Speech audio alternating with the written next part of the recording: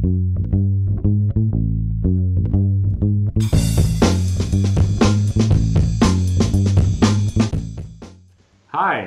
welcome to Revenue Marketing Television. I am your host, Jeff Pedowitz, President and CEO of the Pedowitz Group. Today, we have Shanadeep Modak, who is the Chief Marketing Officer at GE Industrial Solutions Energy Connections. So Shanadeep, welcome to the show. Thank you for having me. Oh, my pleasure, our pleasure. So I guess, GE is such a big company and has so many different parts. Maybe you could take a quick minute and explain what Energy Connections does inside of your group. Absolutely, absolutely. So, of course, GE is made up of a number of different companies: aviation, healthcare, digital, capital, although a lot smaller. Energy Connections is another business unit like those others. And Energy Connections really is responsible for a lot of different things: automation and control, grid solutions, power conversion, and then we have industrial solutions. So all those together make up what Energy Connections is all about. So basically taking power from the power plant and bringing it into your homes and other places in the factories through many different ways. And that's kind of what we're all about in Energy Connections. And Industrial Solutions is designed to help create the connections between when the power comes from the high voltage and then comes down to the low voltage products. So things that take power into, say, a building or commercial building or a high rise or a low rise, or even your home. If you think about your switchboard in your house, those circuit breakers are usually made by GE Industrial Solutions, and this business is a legacy business. It was Edison invented the first circuit breaker, and right after the light bulb, and so this business has been around for over 100 years, and we're responsible for making circuit breakers and controls and things that are used in machines like an elevator or a conveyor system, all the way to distribution boxes and switchgear that's used in the Olympics, for example. So that's kind of what our business is in a nutshell. So given that you have such a legacy product, what's happening to you guys now in terms of change? Because I read so many articles about how GE is radically transforming all of its businesses, and it has a lot of mature businesses. So how is that impacting you as the Chief Marketing Officer, and what are some of the things that you're doing? Yeah, absolutely. I mean, I would say the biggest change for us that's been impacting me is the digital transformation. So GE is transformed from being a kind of a financial industrial to an industrial, and now a digital industrial. And there's a lot of work being done to create kind of a new business in GE called GE Digital. And that business will be working across the businesses to make sure that we're creating software where we have hardware, and using the two to create more value for the customer. And we talk a lot about the power of 1%. So we can get 1% more efficiency, 1% more uptime with using the combination of software with our products. Then we can do a lot for the outcomes that our customers are looking for. And I would say that's the one biggest thing, is how we're using that capability in our products and going beyond what we're used to doing in terms of just hardware. And then from a marketing standpoint, we're kind of a unique business like lighting is in GE, and what GE Appliances is that we're dealing with higher volume products, less big machinery. And so we have to really, marketing is at the forefront of what this business is all about, because we've got to sell to a big retailer like a hardware store, but we'd also have to go and sell to an online e-commerce automation site, and we could be selling to a manufacturing company or to an electrical contractor. And it's a lot of high volumes, lots of transactions. I think we do something like 40,000 transactions a day. So marketing becomes a very, very big front and center point, especially as we go through this digital transformation online as well as in our products. So you've managed the marketing function there for a while. Are you finding that you're being asked to run marketing more like a business than you have in the past? But GE, of course, has always been pretty disciplined in that regard. But just curious if you're seeing a bit of a change.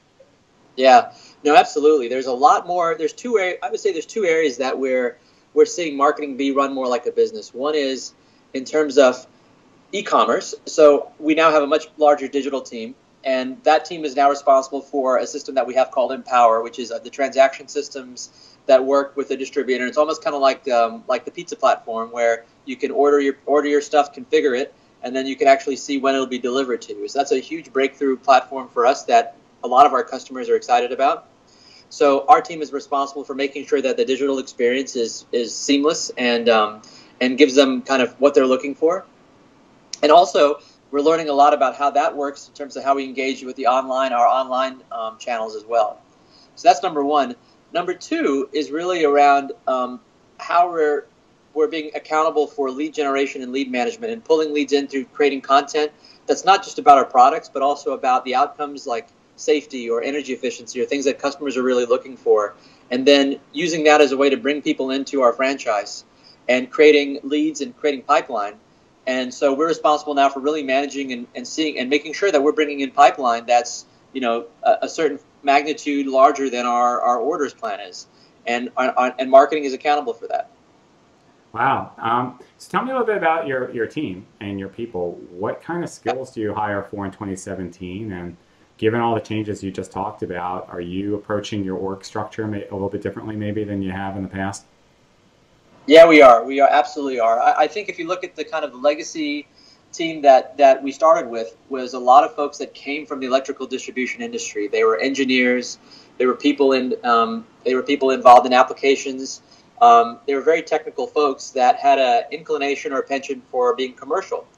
What we're trying to do now is bring in people that we're building more functionality or more functional depth in terms of segment marketing and really customer account-based marketing. And I would say that we're very much involved in bringing in skill sets that have marketing, I would say more commercial background than technical background, and also maybe consulting types of experience, and then and then analytics as well too. So being able to interpret data and not just data from design standpoint, but data from what does it mean to a customer and what does it mean to them in terms of how they make money or how they have another CTQ. So that's really the change we're making, and I would say we're trying to retrain our team, and we're trying to bring in new talent at the same time.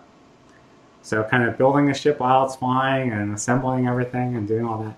So from a process standpoint, what are some of the more strategic things that you're doing across the business to scale? Yeah, the biggest thing I would say is is one thing I mentioned earlier, which is around lead generation. Is we're really working with our CRM systems to make sure that we're able to utilize the full spectrum of what it can offer to us. So we were really, believe it or not, we've been utilizing only the quotation to the actual win-loss side of the CRM system that we have. And now what we're doing is we're expanding it into the early stage prospecting piece, which means we've got to train the sales team. We've got to give them the tools to help show them the tasks they need to deliver in order to get to that next stage in the pipeline. And then we're also working on how do we bring in more people into the franchise through thought leadership, through creating content. For the first time, we have an editorial calendar of content that we're going to be deploying based on listening research that we did last year that shows what our customers in these various segments, like what does a control panel builder care about? Do they care about safety? Not as much as they care about uptime and operational efficiency.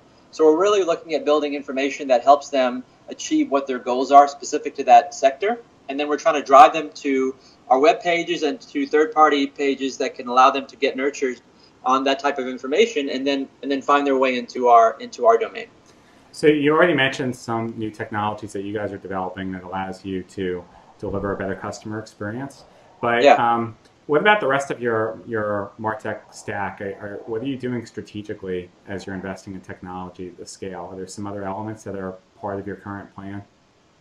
Yeah, I would say the big strategic pieces of it are being able to, I would say this is more operational, but being able to now link better all of our activities across the marketing mix. So I just talked a lot about lead gen and making sure that we're responsible for pipeline. The other things are more the traditional side too. For example, customer events, customer seminars, trade shows that we're participating in. We're now trying to make sure that we're linking that back to our CRM systems to make sure that we're tracking leads, and that we're also getting a return on the investment, to be very honest. And then if we're finding that the return on investment's not there, then we're able to shift mix to things that are better. And so we're constantly measuring and reallocating things quarter by quarter versus sticking to a plan, that we said, okay, January 1, here we go. Let's keep sticking with it the whole year through, and then we'll readjust. We're pivoting every few months. That's definitely very agile. Maybe. So, because you have such a mature product, how much of your revenue comes from existing customers for repeat and how much is net new? Yeah, I would say a majority of our revenue comes from existing customers. And for the main reason is that the sales cycle time for our customer base can be anywhere between 12 months to 36 months. And so if you think about a circuit breaker, it's got to be tested, it's got to be approved, it's got to go through studies, it's got to be then tested on the design. You know, they've got to do stress testing with the product once it's in the field. So there's quite a bit of time duration to be able to win a customer. And so we're able to, we're growing through new channels, but I would say that most of our business comes from extracting more business out of our existing base. Okay. And how do you handle attribution? Because I know a lot of people that we talk to that manage these multi-year development cycles have a hard time of figuring out, so what exactly did marketing do and when for the attribution, and how do you, because these contracts roll out then over multiple years with revenue. So what do you do? What are you doing to kind of measure, and what is your management asking you to measure? Really, I mean, it goes back to the pipeline and pipeline velocity. We're also looking at the actual customer experience post the sale. But I mean, maybe that's something we could get some help on is the attribution side of it. I would say we know that's an area we've got to really get better at. We've just been trying to now get to we look at where we are in the spectrum of being a true digital marketing company, and we're probably or digital marketing function rather. And I would say we need to really think about taking that on as a next step. So, as someone that's been a marketing executive for a number of years, what do you see as the next big thing? I mean, because there's always some trend going on in marketing, right? But what do you think is going to really impact our world over the next year? I really think, and I've talked about this before in some of my presentations. I really think the next wave is going to be the digitization of our products, meaning that I think it doesn't have to only be, say, software on your shampoo bottle or something like that. It doesn't have to be like that. But if I can figure out how some transactions around my products, and I can help do analytics around that, forecasting, predictive analytics for my customers, and then use that in my e-commerce space in terms of being able to deliver more of an optimized targeting and marketing, and even value creation for the customer. I think that connectivity between the digitization of the product around the product, and then the digitization of those insights into the way I go to market is going to be a big trend, and that's huge amounts of data. Everybody says they can go and analyze it and do it. I've yet to see it being done really well across that space, and I think the people that can figure that out first are going to be the real winners here. Absolutely. So, as someone that's been through ongoing transformation, some of it of your own making, some of it kind of presented to you, what advice would you give to your fellow CMO about how to approach change and driving transformation in his or her business? Yeah, I mean, I think for anybody, you've got to stay on your toes, and I would say keep looking at how do you keep on improving the skill sets of your base team, but look at where do you bring on the next skill sets or the next type of roles that are going to help take you to the next level. Like if I look at our team, not even a year ago, we had a team that was heavily dedicated towards the traditional marketing, trade shows, events, brochures, and collateral, and we're far from that today. And I think that allows us to move faster, and we get more information about our customers through these new processes. And I think you've just got to keep reassessing and looking for new tools that are out there, and figuring out how those things fit in your model, because it really is rapidly changing, and you've got to make sure that you're keeping open to that. Fantastic. Shanadeep, thank you so much for your insights. It's always exciting to hear the things that you've been working on, and we really appreciate you being on the show today. Thank you. As always, Jeff, thank you for these opportunities. Appreciate it. You bet.